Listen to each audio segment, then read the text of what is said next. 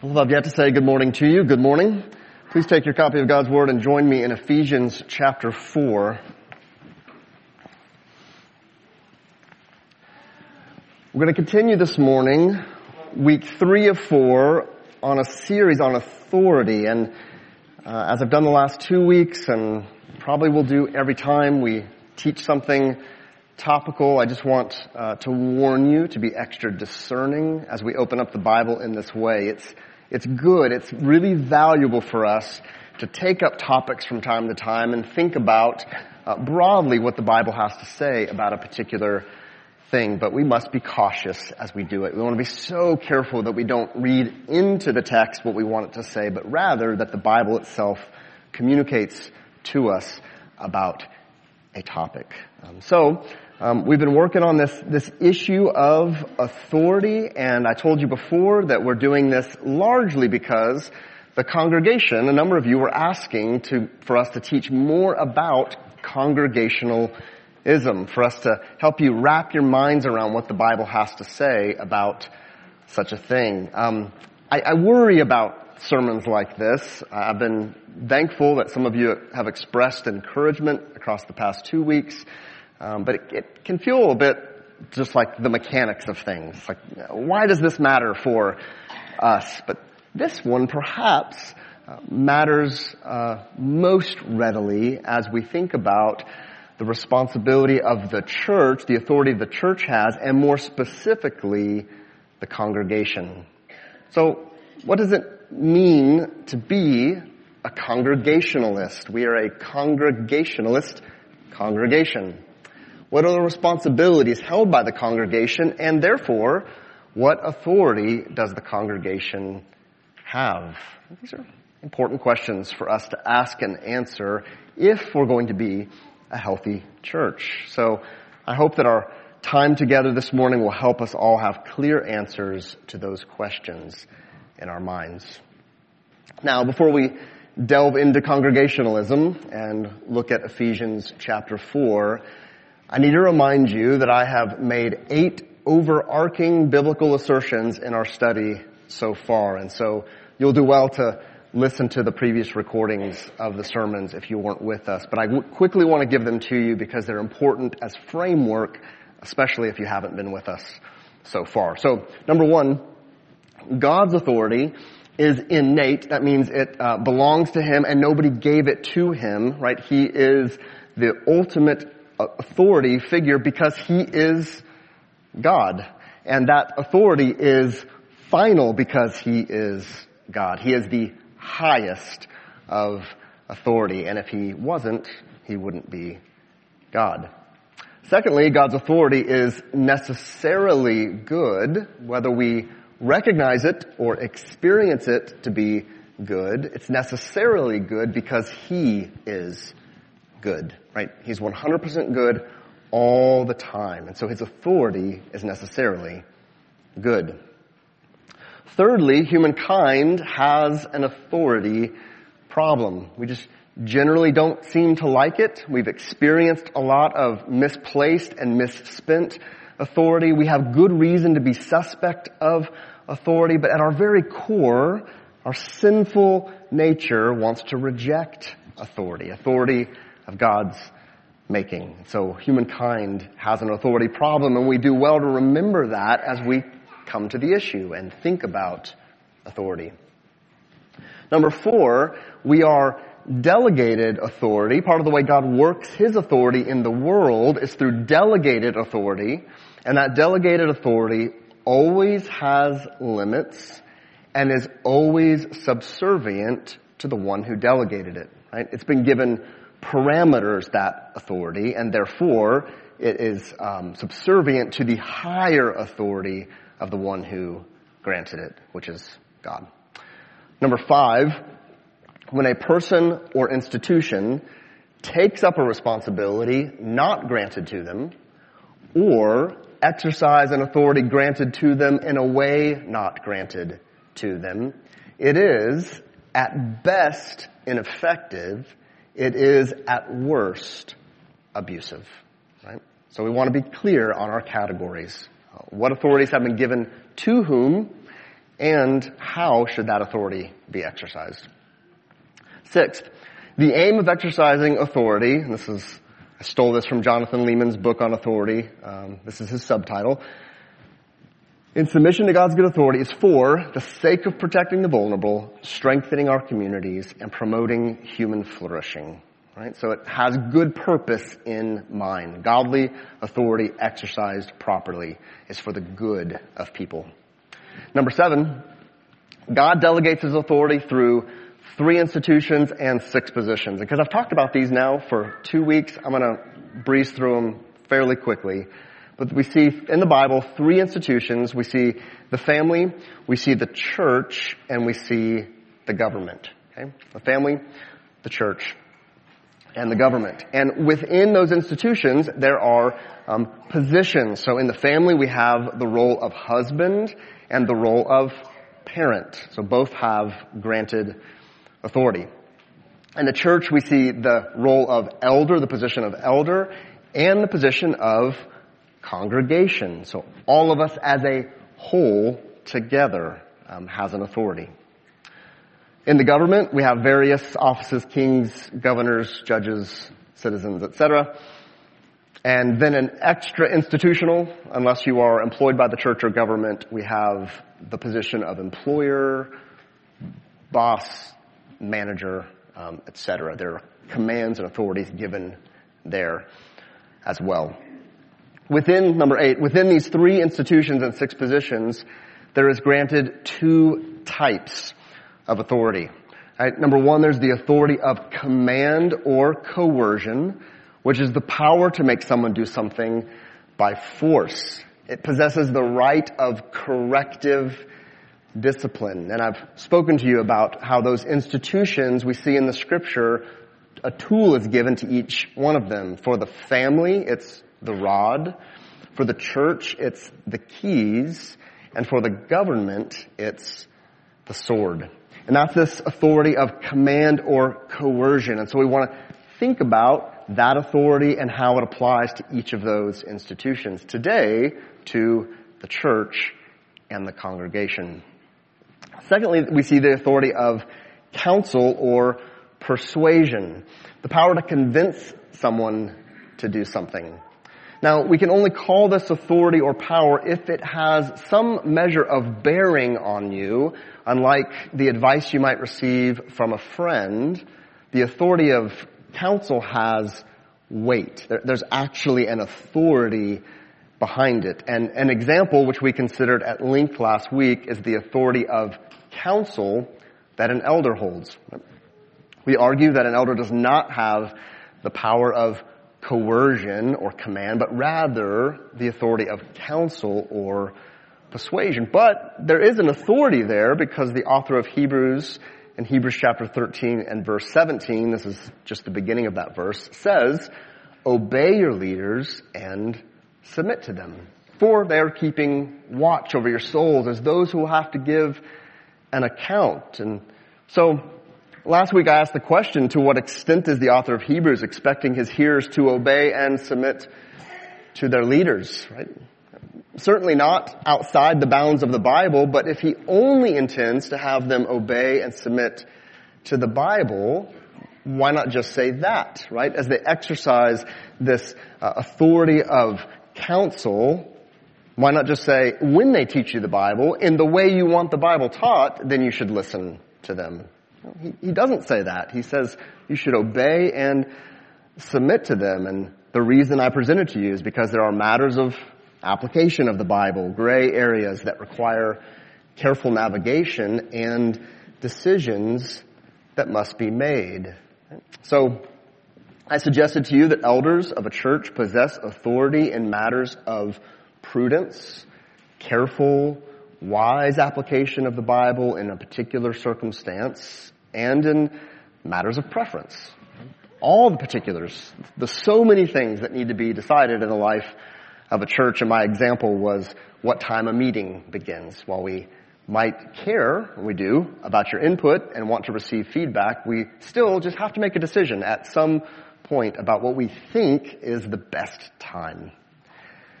Beloved, you don't want pure democracy in the life of our church. There is not enough time in your day for us to have the number of meetings we would have to have. You likely have no idea all of the details that have to be decided and all of the counsel that needs to be given. You may think, well, I don't want to help decide everything. I just want to help decide the significant things. But what constitutes significant? And who decides what or when something is significant? If we were to operate this way, the whole matter would be just a mess. Recall the assertion I made previously: when a person or institution takes up a responsibility not granted to them or exercises an authority granted to them in a way not granted to them, it is at best ineffective. It is at worst abusive. And I know that none of us want to be abusive. Certainly we don't want to be ineffective, but I think that's where we find ourselves if we're not clear about how the church should function. So, our church believes that the most biblically faithful form of polity or governance is what is often called elder-led congregationalism. That's the term that we pick up and use, elder-led congregationalism. And we can see both of these authoritative roles in our starting text for today's study. So join me in Ephesians chapter 4, and we'll begin in verse 11 and read through verse 16. And he, being Christ, gave the apostles, the prophets, the evangelists, the shepherds and teachers to equip the saints for the work of ministry, for building up the body of Christ, until we all attain to the unity of the faith and of the knowledge of the Son of God, to mature manhood, to the measure of the stature of the fullness of Christ, so that we may no longer be children, tossed to and fro by the waves and carried about by every wind of doctrine, by human cunning, by craftiness in deceitful schemes. Rather, speaking the truth in love, we are to grow up in every way into Him who is the head, into Christ, from whom the whole body, joined and held together by every joint with which it is equipped, when each part is working properly, makes the body grow so that it builds itself up in love. Right? This is a really important text. It's a paramount text for us to understand how it is that the church is meant to function. In fact, I just wanted to show you, you may note that in my Bible, if you can see this is the page that is most likely to fall out first in this particular copy, because I go to this text quite often. This text begins with Jesus Christ giving gifts to the church. You see this in verse 11. We see the apostles, the prophets, the evangelists, the shepherds, and teachers. Now, first I want to say, there's a lot of debate about what these gifts are and how they functioned and or function now. So I just want to give you a brief aside, as I don't intend for this to be an exhaustive exposition of this passage. Remember, we're really talking about elder-led congregationalism. That's the focus. But I think it's helpful for us to see this just for a moment. I believe that the apostles and prophets that Paul is referring to were modern apostles and prophets of his day, not today, but of his day, who were in the process of writing the New Testament, and the Old Testament prophets, as the books of the Old Testament were often referred to as the prophets.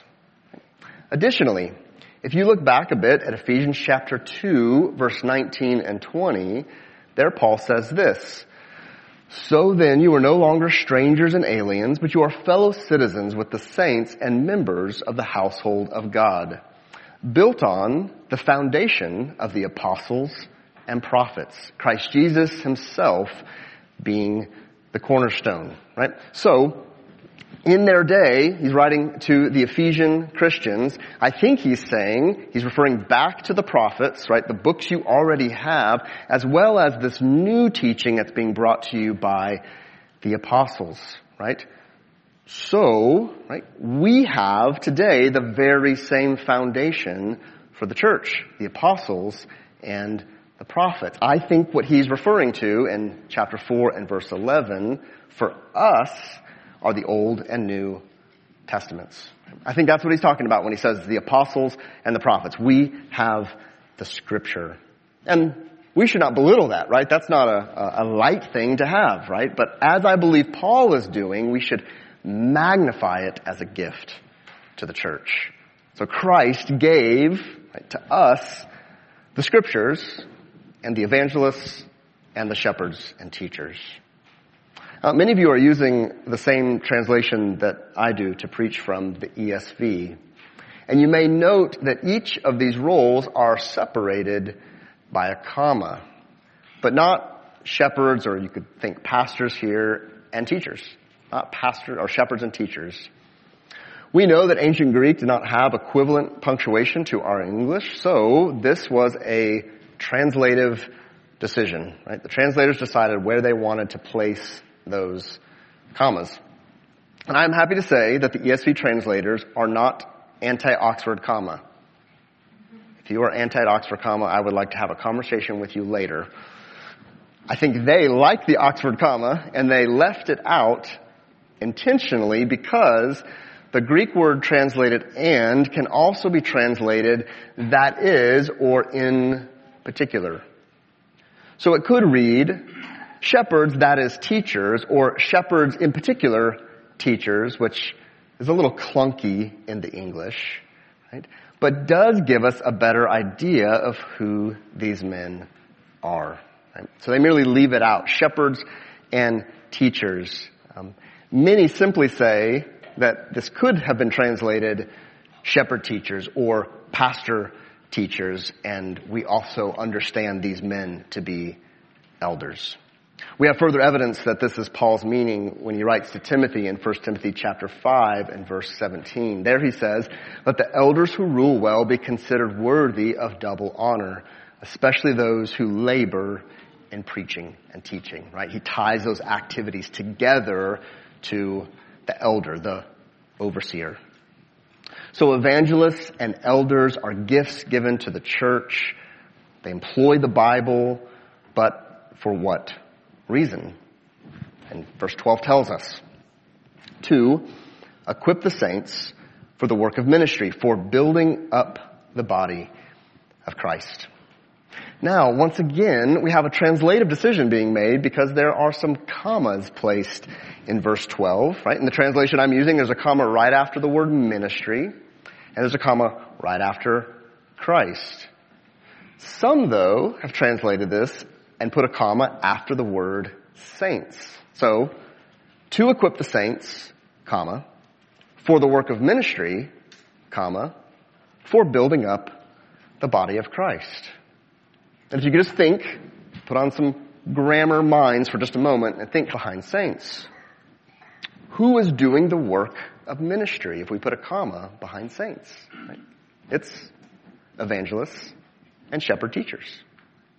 However, if you exclude it, right, the job of those evangelists and shepherd teachers is to equip the saints for the work of ministry, and what follows at the end of the verse for building up the body of Christ is the point of that very ministry. Right? It's modifying that idea. What is the work of ministry? It is the building up of the body of Christ. And so you would think, well then, how do we know? Right? How are we to know? Well, the text gives us some really great clues. Right?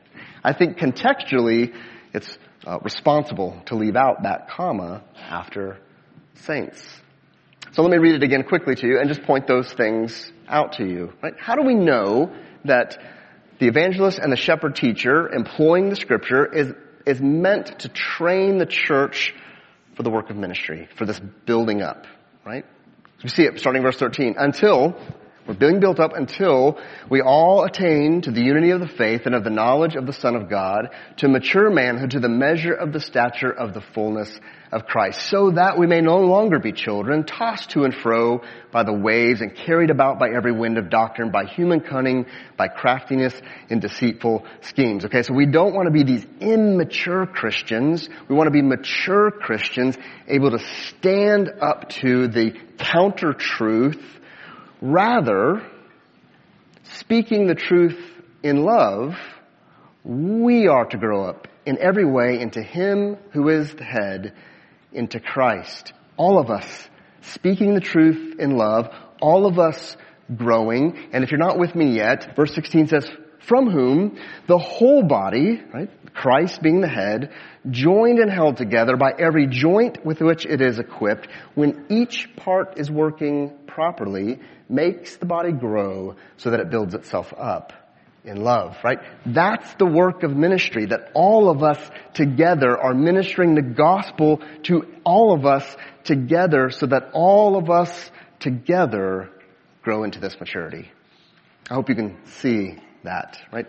To equip the saints for the work of ministry, for building up the body of Christ. Right?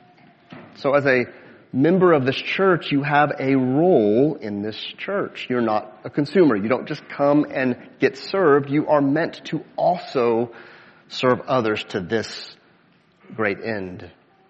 So elders lead by teaching in word and in deed, giving theological foundation and exampled application, so that the church as a whole does this work of ministry, this building up of the body of Christ. It also bears saying that the evangelists shared the gospel, that the church would increase through conversions, and that the church as a whole would share the gospel for that same end. Now I said, we can see both of these authoritative roles in our starting text for today's study. I hope that I've sufficiently shown you the authority of counsel that an elder holds in such a way that you can see the same authority here, this persuasive authority. But what about the congregation? What about the congregation? The congregation, or the church as a whole, is doing two things in this text. We see them, firstly, teaching the truth. They're teaching one another the truth.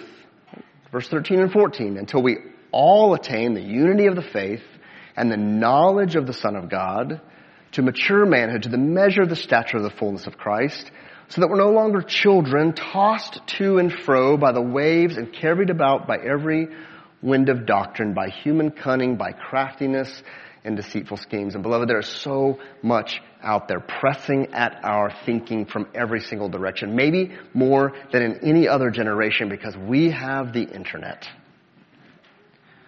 If you ask me if there's one thing I could do to bring about maturity in my church, I think I would say, let's destroy the internet. I don't think it's been a net positive for the life of the church, right? And you perhaps yourself have felt that, and maybe you've seen others tossed around. They hear a thing and it sounds good, until they hear another thing that sounds good, and those two things may run in direct contradiction to each other. And we should be people who are so founded in God's Word that we can discern all of that stuff that comes at us in the world around us. Right? The enemy is seeking to erode the foundation of our faith. Right? Human cunning, craftiness, and deceitful schemes. And so we have to speak the truth to one another. And while the preaching of God's Word on the Lord's Day is extremely important to the life of a church, it's of major importance. It is the broadest discipling that we can do as a church. All of the little day-to-day stuff also matters. It all needs to be happening all the time if we're to stand against these waves that will come our way. Right?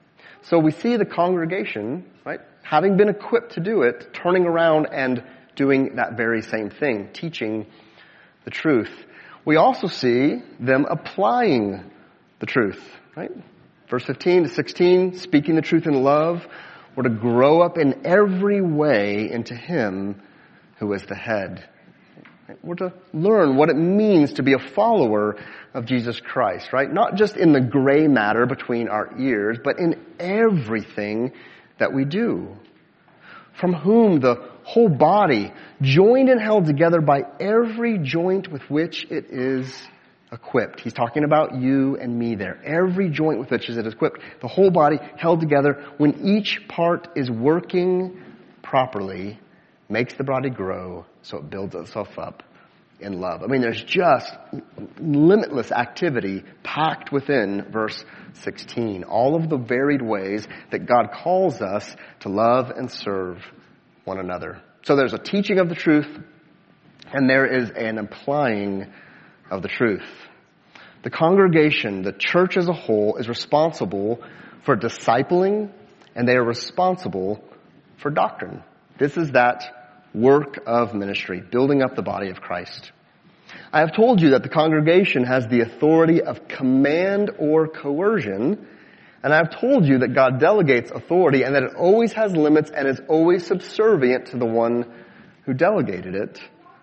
So I want to take you to some other texts to show you that the two areas that the congregation holds authority in are discipline and doctrine. Let's think a bit together about those two and specifically how we're meant to carry them out. All right? Now, if you've ever heard me talk about ecclesiology at all, you've heard me say this stuff. But nonetheless, let's be reminded together. So that first responsibility of discipling. Turn with me to the book of Matthew. Let's start in chapter 28 and verse 18. 3 verses you may be familiar with. Makes the point clear for us. And Jesus came and said to them, and I like that the word authority is here, all authority in heaven and on earth has been given to me. Go therefore, and he doesn't say I'm granting you authority to go, but he is in fact sending us, and we find elsewhere that there's an authority that goes with us. Go therefore and make disciples of all nations. In all of your going, be about this work of teaching people how they're to follow me. Baptizing them, there we see the church at work in the ordinance of baptism in the name of the Father and of the Son and of the Holy Spirit. Teaching them to observe all that I have commanded you, right? To know it and to live it. And behold, I'm with you always to the end of the age. So at the very outset, we can see that the authority that we have has been granted to us and it accompanies us. Jesus' power goes with us when we go about this work of discipling. But there is a way that we are to go about this work. There's a process by which we are to teach people how to follow Christ. And I will say to you that this happens most readily in the life of a local congregation. I got in a friendly conversation with one of our campus ministry directors.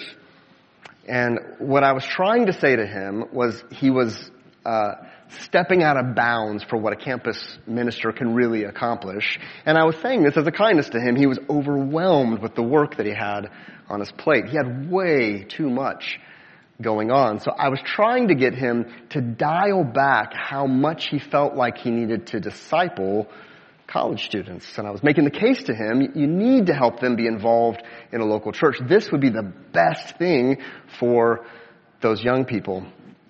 And he just didn't seem to quite get it. And so I made the case to him. I said, I'm not saying that I personally can be a more effective minister of the gospel than you can be a minister of the gospel. In fact, this man had much more training than I do. But I said, there's no authority given to the campus ministry to disciple young people. The church has that authority, right, to correct the sin in young people's lives. And his response to me, which was just heartbreaking, a Southern Baptist Seminary educated young man said, well, you're going to tend to disciple with discipline. Yep, those words are the same. He said, we're going to tend to disciple with grace. And it was such a shocking statement to me that I just kind of crumbled inside. I didn't even know really how to unpack such a statement. And it was just so clear that he misunderstood who has been granted the authority to teach all that I've commanded, right? To help these people to observe all of those things. So let me show you this further. Back up a few pages to Matthew chapter 16. I'll begin reading in verse 13.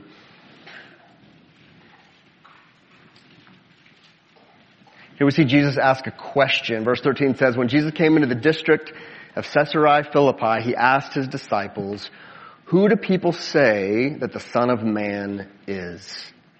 And they said, some say John the Baptist, others say Elijah, and others Jeremiah or one of the prophets. He said to them, but who do you say that I am? Simon Peter replied, you are the Christ, the Son of the living God.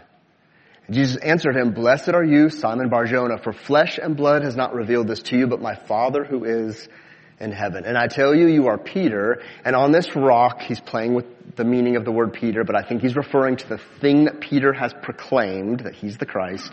I will build my church, and the gates of hell shall not prevail against it. You're probably familiar with that text, but what does verse 19 say? Something curious. He says, I will give you the keys of the kingdom of heaven, and whatever you bind on earth shall be bound in heaven, and whatever you loose on earth shall be loosed in heaven. Okay, so there's that tool that I mentioned previously that's given to the church, and I'm arguing that that's the church as a whole, as a congregation, is given these keys, and we're meant to be doing a work of binding and a work of loosing. But it doesn't seem to explain what that is in Matthew chapter 16. Right? And because we often read the Bible far too piecemeal, we are just left shrugging our shoulders. What in the world is he talking about? Keys, binding, loosing? What? Well, a few short chapters later, in Matthew chapter 18, we learn exactly what he's talking about. So turn there, Matthew 18. I'll begin reading in verse 15.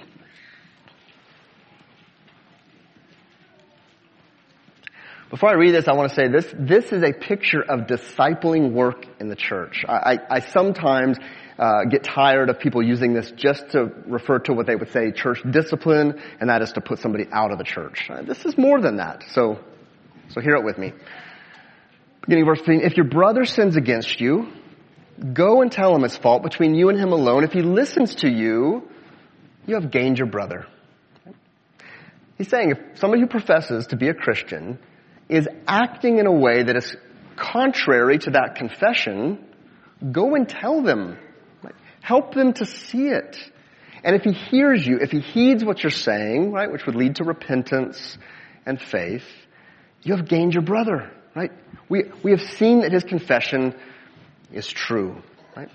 That kind of discipling work happens all the time in the life of a healthy church. Right? It's happening constantly. Verse 16. But if he does not listen, take one or two others along with you, that every charge may be established by the evidence of 2 or 3 witnesses. You're taking some further opinion along. We all see this the very same way. Look at the text. It's very clear that you're living in contradiction to this command, right? You pile up on him for his good. Verse 17, if he refuses to listen to them, tell it to the church. Right? Here it is, the congregation, those gathered. And if he refuses to listen even to the church, let him be to you as a Gentile and a tax collector, an outsider, right? So there's 4 steps going on here, right? Repentance and faith, a possibility at every step, except the final one where you say, we once thought you were in Christ, but now as far as we can tell, you no longer are. Your life does not line up to the profession that you make. Okay? Now, verse 18. Look at the phrasing. Truly, I say to you, whatever you bind on earth shall be bound in heaven, and whatever you loose on earth shall be loosed in heaven. So the keys to the kingdom are this very careful work we do of bringing people into the life of the church. The ordinance that accompanies that is baptism. Doing the work of correcting sin in their life, that their confession and their life lines up together in ever increasing ways. And in some tragic cases, for the good of that person and the witness of the church, seeing them out of the life of the church. That is the keys to the kingdom. Right? This is the discipling work that belongs to the congregation as a whole. Right? So when somebody asks me what I say when I mean I'm a congregationalist, pure democracy is not what pops into my head, right? Voting on every single thing that we are going to do as a church, right? This is what I'm thinking about. This really important work of helping people mature in Christ, right? Making sure that their confession is a true confession, that they would be preserved to the end. What a task. I began talking about this with the Great Commission because I wanted you to be reminded that Jesus says that all authority belongs to Him and that He is with us, because this is a big task. Join me if they're like, I'm going to move really fast, so you may not care to. But he says there, and there's been some rather horrific sexual things going on in the life of this church. And there he says, beginning in verse 3, "For though absent in body, I am present in spirit, and as if present, I have already pronounced judgment on the one who did such a thing. When you are assembled in the name of the Lord Jesus, and my spirit is present with the power of the Lord Jesus, you are to deliver this man to Satan for the destruction of the flesh, so that his spirit may be saved in the day of the Lord." Right? What he's communicating is that you're supposed to take sin so seriously that when a person lives in contradiction to their confession, you put them out of the church, right? That they would see the seriousness of their sin, right? There's the hope that they see they need to repent and to believe. I'll skip down to verse 9. "I wrote to you in my letter not to associate with sexually immoral people, not at all meaning the sexually immoral of this world or the greedy and swindlers or idolaters, since then you would have to go out of the world." Right? It's not possible to live in this world without associating with sinful people. "But now I am writing to you not to associate with anyone who bears the name of brother if he is guilty of sexual immorality or greed or is an idolater, reviler, drunkard, or swindler, not even to eat with such a one," which I think was a familial thing. So perhaps you're not even going to have a meal with this person because you want to be so clear about their status with the Lord. He says, "For what have I to do with judging outsiders? Is it not those inside the church whom you are to judge? God judges those outside. Purge the evil person from among you." Right? So this work is an incredibly important work, right? For the good of the individual, for the witness of the church, and it is a responsibility and an authority that belongs to the entire congregation. So what happens in my previous example of a college student who's only getting any spiritual direction from a college ministry, which college ministries have their place. Don't hear me say they don't. But if that's the only place it's coming from, everything is great until he doesn't like something that he's told. Right? "Hey man, you can't be doing that with your girlfriend." And he goes, "I'll do what I want." There's no authority granted to that organization to do anything to follow up. But the church has a response to unrepentant sin. And this is very, very good for people. Right? If you are a Christ follower, you ought to want to submit yourself to that kind of authority. Right? I need it in my life. I am blind to my sin sometimes, and I need to be shown it. Right? And I hope that I'm a first step discipline kind of guy. I want to just live in verse 15. I don't want to go anyplace else beyond that when I'm the person being corrected. And I want to see the sin. I want to repent of the sin. Thank you for restoring me. I needed this. Right? And this happens in the life of our church. But if I'm not willing to repent, I hope, because sin is serious. Right? And I want to persevere to the end. I want this good authority of the congregation for me. So back in our text, I'll just draw your mind to it. Ephesians 4. All of this language about us attaining the unity of the faith, the knowledge of the Son of God, mature manhood, the measure of the stature of the fullness of Christ. So we're no longer children tossed to and fro by every wind of doctrine, by every human cunning and deceitful scheme, all of this stuff. This is that careful work that we're doing in the life of the church, right? And this has been given to us, this authority, because God loves us and He loves the purity of His church. On the back of your bulletin is a quote from William Gurnall. I'll encourage you to look him up. He said, "God would not rub so hard if it were not to fetch out the dirt that is ingrained in our natures. God loves purity so well that He would rather see a hole than a spot in His child's garments." Right? It's not always easy to exercise this authority or to submit to this type of authority, but if it's being properly exercised, right, it is for our eternal good. So, authority.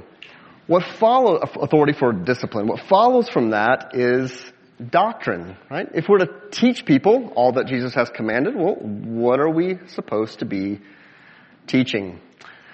Galatians chapter 1, verse 8 and 9, Paul said this, "But even if we or an angel from heaven should preach to you a gospel contrary to the one we preach to you, let him be accursed. As we have said before, now I say again, if anyone is preaching to you a gospel contrary to the one you received, let him be accursed." This would be an exercise of the keys, right? Somebody sinfully teaching the wrong doctrine, right, needs to be corrected. The truth must be preserved and it must be defended. David Gibson, in an article entitled "Assumed Evangelicalism, Some Reflections en Route to Denying the Gospel," he said this: "You may have heard the story of the Mennonite Brethren movement. One particular analysis goes like this. The first generation believed and proclaimed the gospel and thought that there were certain social entailments, conclusions. The next generation assumed the gospel and advocated the entailments. The third generation denied the gospel and all that were left were the entailments." So, preached it, assumed it, forgot it. Right? We have to be so careful not to do this very thing. And this is a congregational responsibility. Right? This includes elders giving leadership to it, but it also includes you. It's always a shuddering thing to read Acts chapter 20, verse 28 through 30, where Paul's saying his farewell to the Ephesian elders. And he says, "Pay careful attention to yourselves and to all the flock in which the Holy Spirit has made you overseers to care for the church of God, which He obtained with His own blood." I read that text to you last week. And then he says this: "I know that after my departure, fierce wolves will come in among you, not sparing the flock." So there's a defense thing happening, that untrue things are going to come in from the outside. And then he says in verse 30, "And from among your own selves will rise men speaking twisted things to draw away the disciples after them." So all of us, every one of us, needs to be vigilant in protecting doctrine. Jude writes in verse 3 and 4 of his letter, "Beloved, although I was very eager to write to you about our common salvation, I found it necessary to write appealing to you to contend for the faith that was once for all delivered to the saints. For certain people have crept in unnoticed who long ago were designated for this condemnation, ungodly people who pervert the grace of our God into sensuality and deny our only Master and Lord, Jesus Christ." Right? So you see, people coming in, not living consistent with their confession and changing that confession altogether. So we are to protect, preserve, defend the truth. All of us to do this work. In what measure? What doctrines must we defend? What convictions do we contend for? We certainly don't want to come together in doing this work and try to work out every little tiny particular. Oh, what a mess that might be. And here's where, and I'll spare you today because I'm noticing the time, present to you the idea of theological triage. If you've been around, you've heard me talk about this before. If you've not heard this, I've got time after we're done. I'd be happy to share it with you. But what I think we need to be applying from this idea of theological triage is really defending those doctrines that are necessary for salvation, right? An example, justification by grace alone, through faith alone, in Christ alone, right? Pry it out of my dead hands. This is the hill that I will die on. As a congregation, we need to stand on that hill together, right? And that is a doctrine that's being destroyed around us this morning. I mean, all over the place this morning in churches. It's being destroyed, right? Justification by grace alone, through faith alone, in Christ alone. That people would be saved, as an example. Also, secondary doctrines, those things that we believe that we should agree upon to fellowship as a local congregation, right? What will we call sin and not call sin? And there's a number of complicated matters to think about. The simplest example is baptism. How do we practice such a thing? More complicated ones, what do we think about divorce and remarriage? And we have to be careful about that, right? Because we collectively may have to approach somebody that we think is sinning, and we don't want to be split down the middle about what we think about this. What a difficult thing to disciple somebody if we're all on a different page on such an issue. So those types of things are gathered into what are most often called confessions, statements of faith, creeds, etc. We are confessional people. Now, if somebody ever asks you if your church is confessional, you should ask them what they mean by that. But we are, in fact, confessional because we believe that it is important to make truth claims concerning what the Bible teaches on any particular topic. Right? You have to make truth claims. Some people will say things like, no creed but Christ, which I think is funny because that itself is a creed. So that's a statement of truth, right? So we think it's important to say, what does the Bible teach on particular things? Our congregational recitations on Sunday morning are an expression of this belief. We call and respond through historic confessions and catechisms that we are in agreement with, and currently we're reciting our own current statement of faith. Right? Wonderful thing. What do we believe about such and such? Now, some of you know, and many of you don't, right now your elders are working on a more robust statement of faith because we think it's going to be important for us to more clearly define what we think the Bible teaches on a number of topics as this age continues to get harder and harder. And guess what? You get to be involved in that whole process. But in our elder-led congregationalism, we're giving leadership to it. We're working hard. We started with a historic document. We're working hard to make what we believe are appropriate changes to that document. We're going to bring it to you and ask you to pore over it and ask questions and come back. And it could be terrible, but I also want to suggest it could be a joy that we would open the Word together and see what God has said. So these two areas are really big and really important, right? This authority we hold as a congregation together is for discipling and for doctrine. So what does that look like in action? Right? You see it all the time. Sermons preached, classes taught, discipling relationships where the Bible is read and studied and applied, earnest prayer for one another, burdens borne, weeping together, rejoicing together, food provided, sin confronted and corrected, discipline processes carried out and sadly from time to time to their very end, evangelism and missions, welcoming new members through the ordinance of baptism, celebrating the Lord's Supper together each Lord's Day, confessionalism and all that it entails, doing the exercise of careful theological triage in the life of our church. I could go on, but note that you, the congregation, the church as a whole, have a profound and precious responsibility. And what I want you to hear is be freed to do this. This most important work for the good of our people and for the witness of the gospel to the glory of our great God. Don't get distracted by the minutia. Right? It's not the most important thing. Right? We as your elders want to lead you by equipping you for the work of ministry, the building up the body of Christ. And we want to free you to do that and to do it well to the glory of our God. Let's pray together.